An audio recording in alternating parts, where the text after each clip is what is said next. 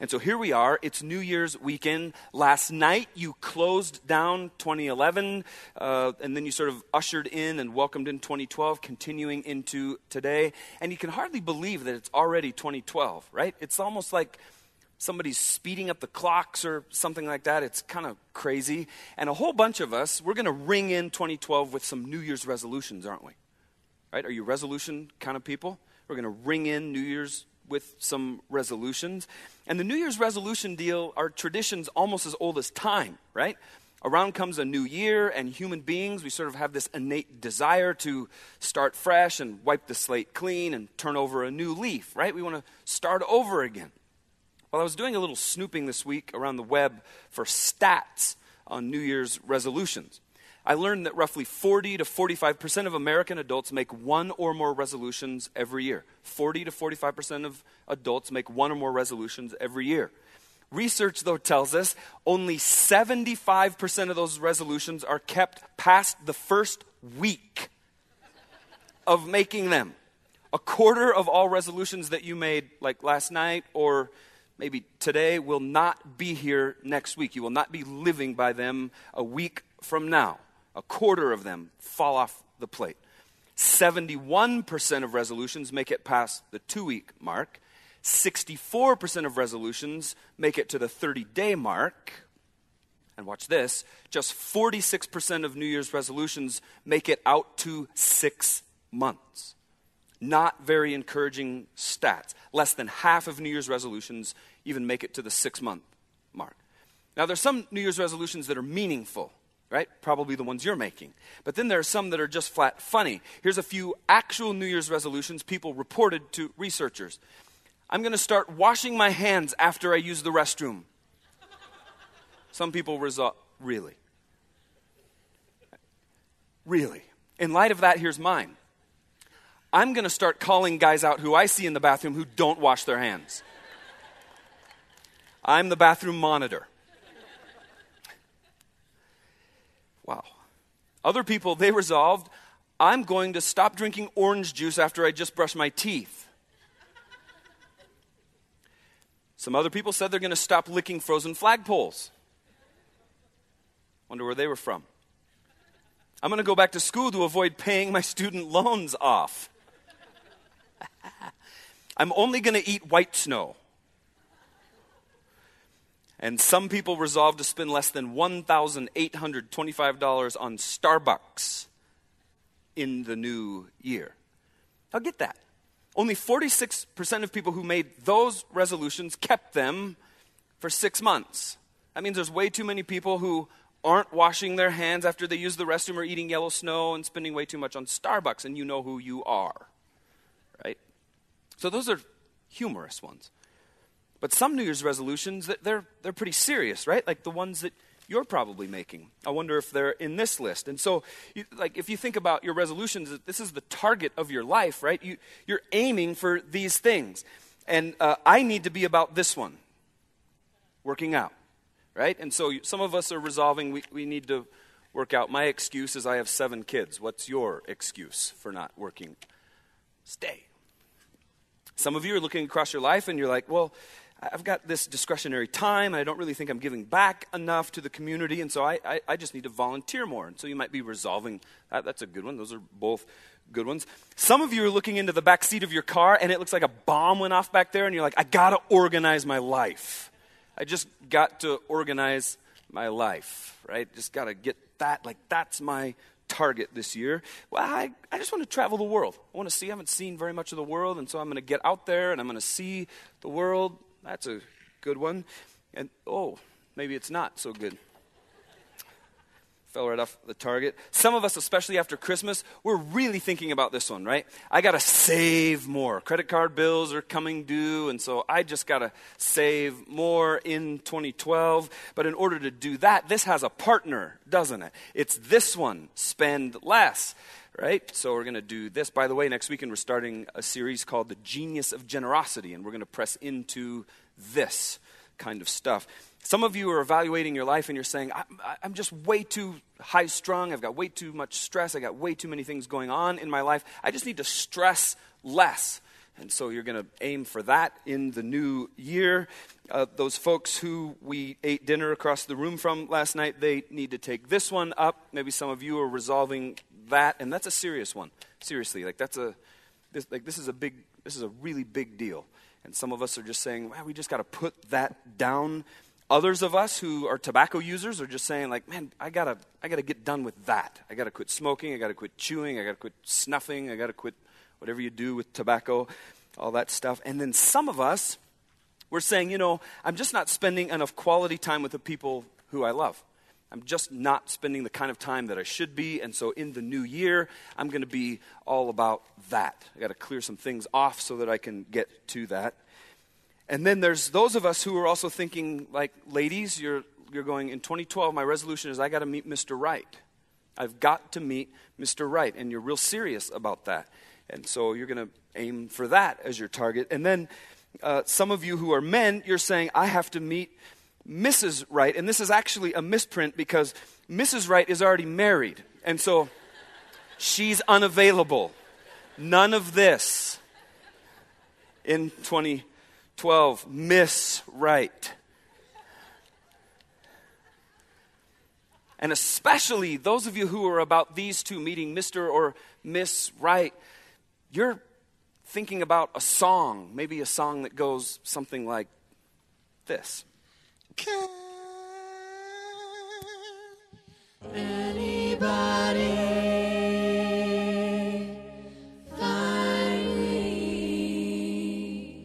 somebody to love?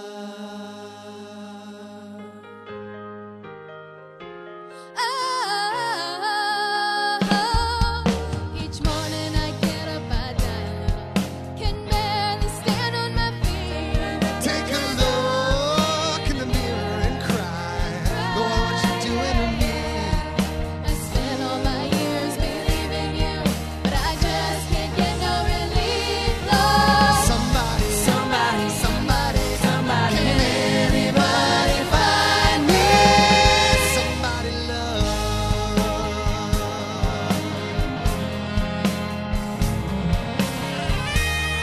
I work hard every day of my life. I work till I ache in my bones.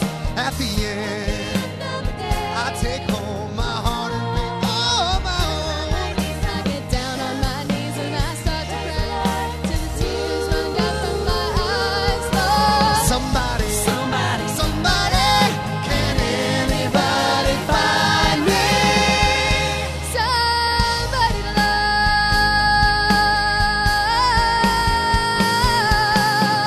He works every day. I try. But everybody wants to put me down. They say I'm going crazy. They say I got a lot of water in my brain. I got no common sense. Got nobody left to believe.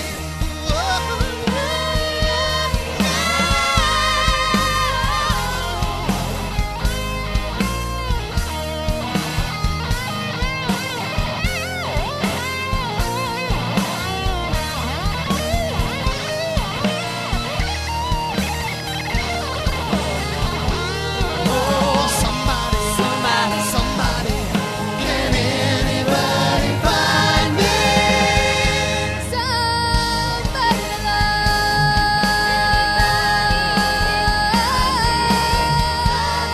Got no feel, I got no rhythm.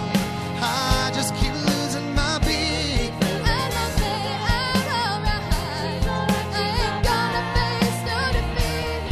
I just gotta get out of this prison cell. Someday I'm gonna be free, Lord. Find me somebody to love. Find me somebody to love. Find me somebody to love. Find me somebody to love. Find me somebody to love. Find me somebody to love. Find me somebody to love. Find me somebody to love. Find me somebody to love. Find me somebody to love. Somebody.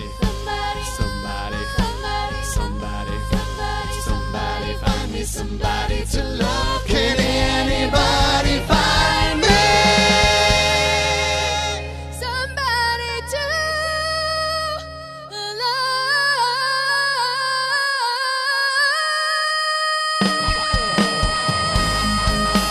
Find me somebody to love. Find me somebody to love. Find me somebody to love. Somebody to love. Find me somebody to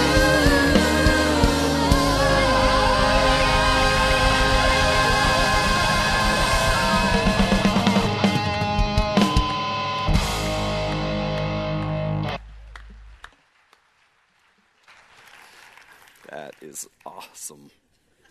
So awesome. New Year's resolutions, the target of our life. Here's some of the things that we're aiming for. What if I told you that whatever your resolution is, that it's aiming at entirely the wrong target? Would you be bummed? What if I told you that your New Year's resolution is actually going to miss the bullseye by like a mile? And that's something I know a little bit about. If you remember my elk hunting story, I know about missing by a mile. And I tell you that because it's true. Because none of us needs another New Year's resolution that we don't even keep for half of the year. What we need instead is what I'm calling the anti-resolution.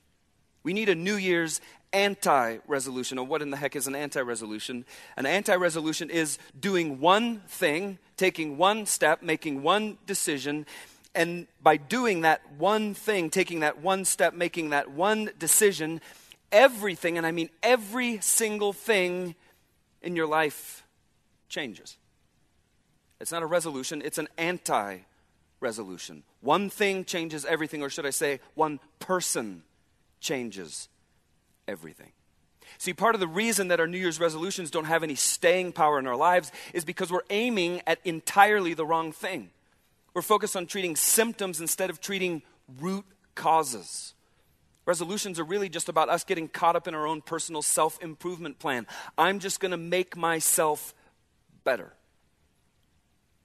Which is exactly why 25% of them don't even last a week from the day that they're made. We don't need another resolution. We need the anti-resolution. And so here it is. Your 2012 anti-resolution. Are you ready? Here it is. This will work any year, by the way. Here it is, right here. Center of the target. Jesus Christ. Center of the target, Jesus Christ. Jesus Christ in first place. Jesus Christ, your aim, your focus, your desire, your pursuit. It's Him. It's Him. And just in case you're wondering whether or not Jesus is qualified to be your anti-resolution, the center of your target, turn in your Bibles, if you would, to Colossians chapter 1, starting in verse 15. If you don't have a Bible, it'll be on this screen above my head. And Colossians 1, verses 15 to 18 is really a resume of sorts for Jesus Christ. It's Jesus' resume. Here's what the Bible says. Christ is the visible image of the invisible God. He existed before anything was created and is supreme over all creation. For through Him, God created everything in the heavenly realms and on earth. He made the things we can see and the things we can't see, such as thrones and kingdoms and rulers and authorities in the unseen world. Everything was created through Him and for Him. He existed before anything else, and He holds all creation together. Christ is also the head of the church, which is His body. That's us, by the way. He is the beginning, supreme over all who rise from the dead. So he, Jesus, is first in everything. So he is first in everything. Might make a great first memory verse of the year. So he is first in everything. So it would seem then that Jesus the Christ is eminently qualified to be at the center of your life. Why? He's the visible image of the invisible God. He existed before anything was created. He's supreme over all creation. Through him, God created everything in heaven and on earth. He made the things we can see and the things that we can't even see. Everything was created through him and for him. He existed before anything else. This is a huge one. He holds all creation together. He holds all creation together. He is the head of the church. He is the beginning. He is supreme over all who rise from the dead. He is first in everything. You are not going to find anyone or anything else that is more qualified to occupy the center of the target in your life, are you? No one, no thing. Now get this. It isn't just his magnificent qualifications that justify his role at the very center of your life. That's one thing. But then there's this. And it's that Jesus absolutely, forever and always loves you. Absolutely, forever and always loves you. Every single one of you. And some of you feel like right now you're in a pretty dark place and you're looking across the landscape of your life and you're going, nobody loves me. You don't know what I've done. You don't know where I've been. You don't know how dark and deep all of it is. And Jesus says, I absolutely know. He absolutely knows. And he absolutely and entirely, always and forever, unwaveringly loves you with all of him. And he loves you so much that he was born a human being, God putting on human flesh for the purpose of dying on the cross, so that you and I, us, every person who ever lived, every person who ever will live, can have a personal relationship with God, starting right here and right now. And remember, it isn't just about punching your heaven ticket. It's about a new quality of life with him, starting right here, right now. He loves you so much, he died on the cross for you. If you were the last person on planet Earth, he would have still died for you. He loves you that much. And just that alone justifies his first place in our lives, doesn't it? Center of the target. Focus, pursuit, everything Jesus Christ. Your anti-resolution. And so throw out the resolution thing. Make Christ your entire focus. Everything about you. You make him the center of the target of your life, and you say, Jesus, here I am. I'm giving you my all. And see what things really change in you over the course of the next 12 months. What might happen in your life when you make him center of the target? You give him free rein to reorder your life, your priorities, your everything. Here's all of me, Jesus. None of those things that we would call resolutions are necessarily bad things, are they? Jesus probably actually has some things to say about him. Let's take the working out one, for example. Just because you're putting Jesus at the center of your life doesn't mean you're just going to sit around on the couch eating Cheetos and reading your Bible all day long. No. Jesus at the center of your life means that he's actually compelling you to see your physical body the way he sees your physical body. How does he see it? Well, first of all, he sees it as a precious, precious creation of his. He sees it as a gift from him, created in his image, given to you. It's your earth suit that he made just for you. He also calls it a temple of the Holy Spirit of God. a temple of the Holy Spirit of God. That's what the Bible says our bodies are. And so then you see working out isn't just about you standing vainly in front of a mirror so you can look good for people of the opposite sex. Working out actually becomes part of what it looks like for you to have Jesus at the center of the target of your life. Why? Because even your body is all about Him. It's not about you, it's about Him. Now, I'm not going to take every single one of those in that level of detail, but let's take a couple more. Let's talk about the finding Mr. or Miss Right. How many single people do you know? Maybe you are this person who have replaced Jesus at the center of their life with, I got to find my mate.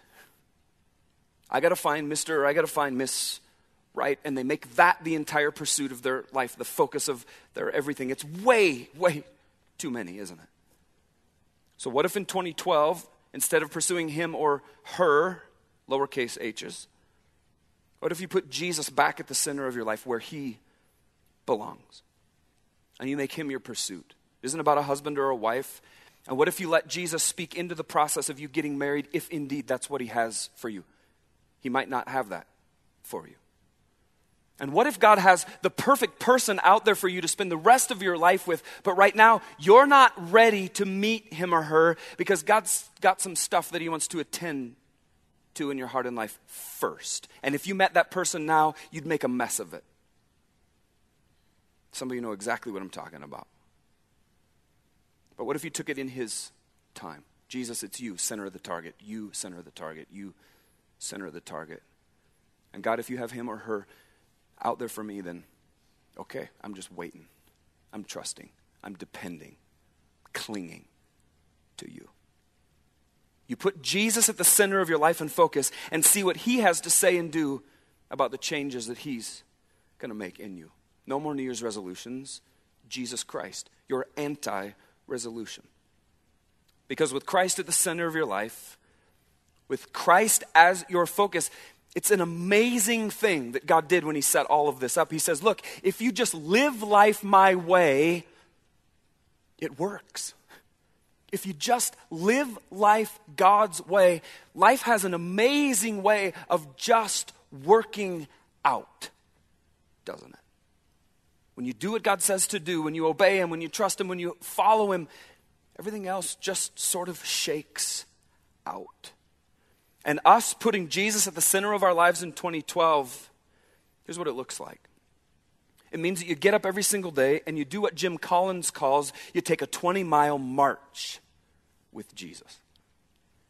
You take a 20-mile march with Jesus Christ. Now let me tease that out for you. In October of 1911, there were two teams who were finalizing their prep for the quest to be the first people in modern history to reach the South Pole. The leaders of both expeditions were a nearly matched pair. One of them, Roald Amundsen, age 39. The other, Robert Falcon Scott, age 43. They both had comparable experience. Both Amundsen and Scott started their journey to the South Pole within days of each other. They both faced a round trip of more than 1,400 miles. That's roughly the distance from New York to Chicago and back again. And they faced that journey in a very uncertain, very unforgiving environment, didn't they? Remember, the year was 1911. No two-way radios, no cell phones, no GPSs, absolutely no way whatsoever to be rescued should they screw up. Now, one of those leaders, they led their team to victory and safety. The other led his team to defeat and ultimately death. On December 15, 1911, in very bright sunshine, sparkling across that vast white plain with a slight crosswind, a temperature of just 10 degrees below zero, Amundsen reached the South Pole first. He and his teammates, they planted the Norwegian flag, which unfurled itself with a sharp crack, he wrote in his journal, and dedicated the plateau to the Norwegian king. Then Amundsen and his team went right back to work. They put up a tent and they penned a letter to the Norwegian king describing their success. Amundsen addressed the envelope to Captain Scott, presuming that Scott would be the next to reach the South Pole as a sort of insurance policy in case his team met an unfortunate demise on their journey home. He could not in any way have known that Scott and his team were man-hauling their sleds. That means they were literally tethered to their sleds, filled with supplies, just trekking across the wasteland.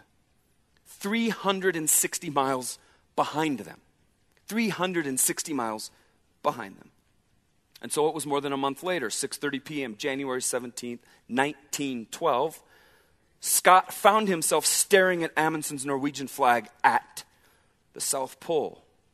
He learned that he had lost the race. In one of the great understatements in all of history, he said, "We have had a horrible day."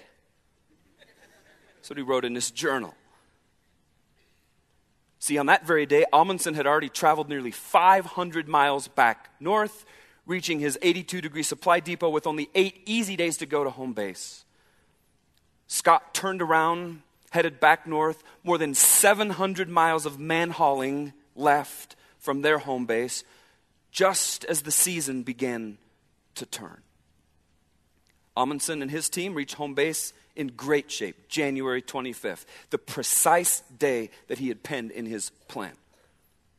Running out of supplies, Scott stalled out in mid-March, exhausted and depressed. It was 8 months later, a British reconnaissance party found the frozen bodies of Scott and 2 companions just 10 miles short of their supply depot, huddled in a tent, frozen literally to death. Now I ask the question, what was it that separated these 2 men? Why did one of them achieve spectacular success in the face of such adverse conditions, while the other failed to even survive the trip?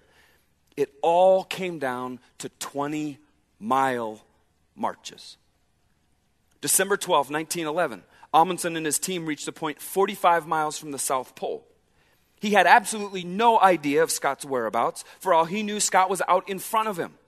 The weather had turned clear and calm. Sitting high on the smooth polar plateau, Amundsen had perfect ski and sled conditions for the remainder of the journey. Amundsen noted in his journal, going and surface as good as ever, weather splendid, calm with sunshine. And now they had this anxiety. Where's Scott gnawing away?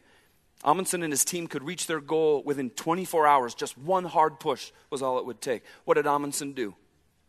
He went 17 miles. He went 17 miles. And all throughout the journey, that's exactly what he did. He adhered to a regimen, a strict regimen of consistent, steady, forward progress, pressing ahead about the same distance in nasty weather as they did in great weather, day in and day out, 15 to 20 miles a day, in a relentless march to 90 degrees south. Contrast Amundsen and his team with Scott and his. Many days, Scott would just sit in his tent, complain about the bad weather. In early December, Scott wrote in his journal about being stopped by a blizzard. I doubt if any party could travel in such weather. But when Amundsen and his men faced conditions comparable to Scott's, he wrote in his journal, it has been an unpleasant day. Storm, drift, frostbite. That's unpleasant. But we have advanced, watch this, 13 miles closer to our goal. In Hunford's account of the expeditions in his book, The Last Place on Earth, Amundsen clocked in at the South Pole right on pace, having averaged 15.5 miles per day. Now that's a long and vivid story that I think makes a very powerful point. Putting and keeping Jesus at the center of the target of your life, keeping Jesus, putting him in first place and keeping him in first place as your aim, your focus, your desire, your pursuit, means that you subscribe day in and day out to the Amundsen approach to the journey with Jesus. You're going to get up every single day and you're going to march 20 more miles with Jesus. I didn't say that was going to be easy. Notice I didn't say you were going to get up and walk half a block. I said you're going to get up every day and you're going to march 20 miles with Jesus. What does that look like? It means you're going to get up every day and you're going to actually open your Bible. You're going to open your Bible and you're going to say, God, what do you have for me from your word? His word is our roadmap. And so we got to read it. We can't just let it get dusty on a shelf and pull it off to sometimes come to church. We got to be in it, engaged in it. God, what do you have for me from your word? 20-mile marching with Jesus means that you get up every single day and you spend time praying, absolutely, making requests of God, and you spend an equal amount of time listening to him. God knows we have a lot of things to say to him, and we do, don't we? But remember, he has a lot of things to say to us. And so you pray and you make requests and you glorify God, you praise him and worship him through your words, and then you sit quietly and you say, God, what do you have for me? Are there any assignments that you have for me? What is it that you would have me do today? And I promise you, when you ask God that question, God, what do you have for me? That there comes an answer from him. I promise you. 20-mile marching with Jesus means that you get up every single day and you set yourself, watch this, to obeying God. To doing what he tells you to do. The stuff that you're learning about him from the word, his word. It isn't just so you get smarter, so you become a smarter Christian. All that stuff is so that we become more obedient followers of Jesus Christ. We actually do something with it. We're not just filling knowledge binders on shelves. We're obeying him.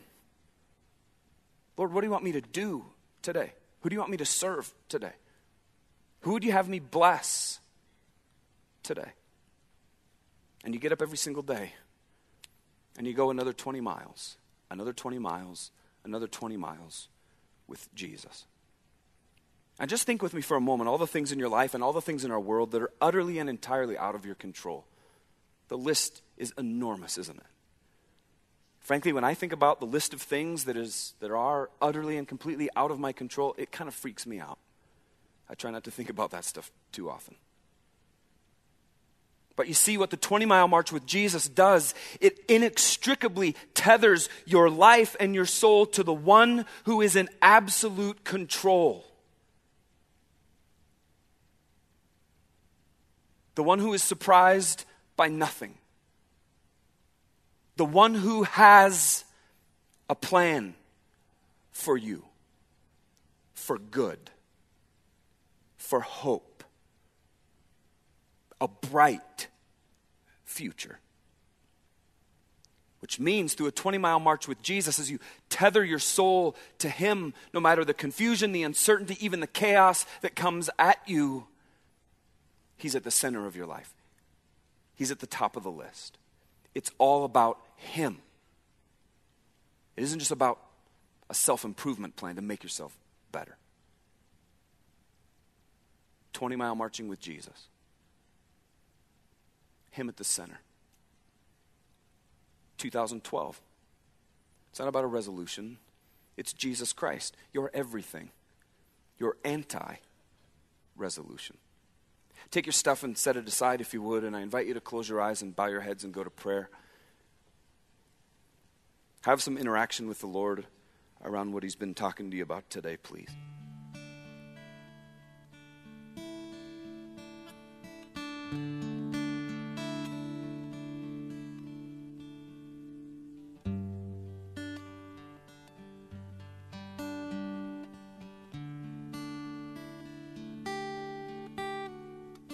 And if you'll let me, I'm just going to ask you to stay in a posture of prayer and listening to the Lord. I'm just going to speak over the top of this time. What if you decide that 2012 isn't about some list of resolutions? It's not about some self-induced self-improvement plan. What if you just decide that 2012 is about what Jesus wants to do in your life to make you more like him? It's about him at the center of the target of your life. And your way of keeping him there, your way of putting him there, is 20-mile marches with Jesus. You're connecting with God at a soul level, connecting with his plans for you, his instruction for you, his challenge for you, his change for you. Sign up right now. And you can sign up for 20-mile marches with Jesus by just telling him, I'm in, I'm on. Good days, bad days, in between days, hard days, easy days. I'm 20-mile marching with you, Jesus, day in and day out. Tell him you're throwing out the self-improvement plan in exchange for his plan. And then just be real honest with him. Say, God, I'm going to need your help to show up every day to read my Bible and hear from you. I'm going to need your help to show up every day and pray to you, listen to you. I'm definitely going to need your help every day to show up and do all the stuff that you've got for me, God, to obey you. But by your Holy Spirit, God, I'm in. I'm on. 20-mile marching. All the way to what you have for me, God. If that's your decision, just cement it with him. Drive a stake deep in the ground today. What a way to start a new year.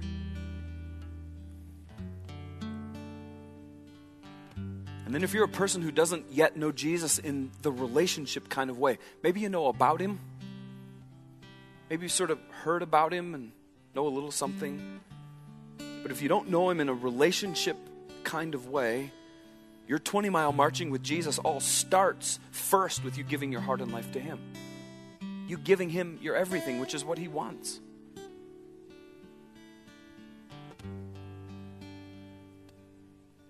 He wants your heart and he wants your life because he loves you. And he absolutely did come to die as our sacrifice. He is the unblemished, spotless Lamb of God, and he spilled his blood on the cross for you. And what if today, New Year's Day 2012, you stop trying once and for all to earn your way to him? You've been scratching and clawing and trying to be good enough and strong enough.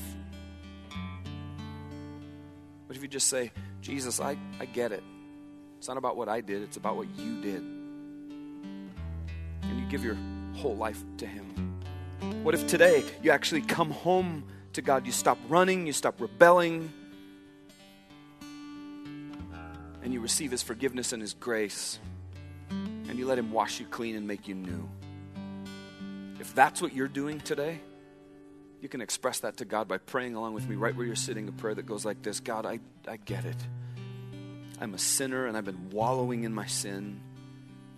And I'm so grateful to you, Jesus, for in the midst of my sin, you died for me.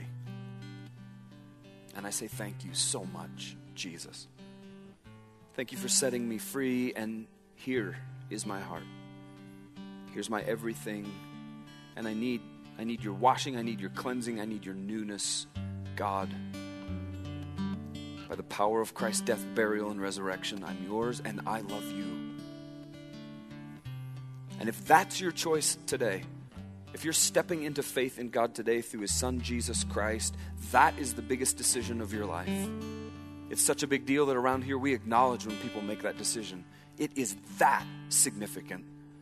And so if you prayed with me just then to give your heart and life to Jesus, would you real boldly slip your hand up and lock eyes with me and just say, yes, today, New Year, yeah, right there, absolutely.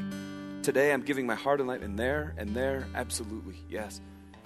Saying yes with you, absolutely. And in the back, absolutely. And over there, way back there, absolutely, yes. What a way to start the new year. It's all about him. It's him at the center of the target. He's first.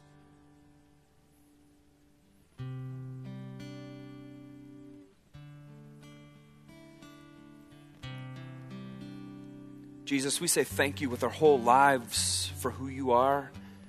And we declare to you now that it's you. In 2012, it's you and it's nothing else.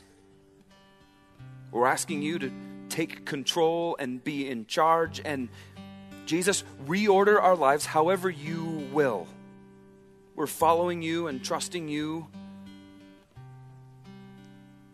And we'll let you take the changes that you want to make in us in the order that you want to take them. Not ours, not on our time, but on yours.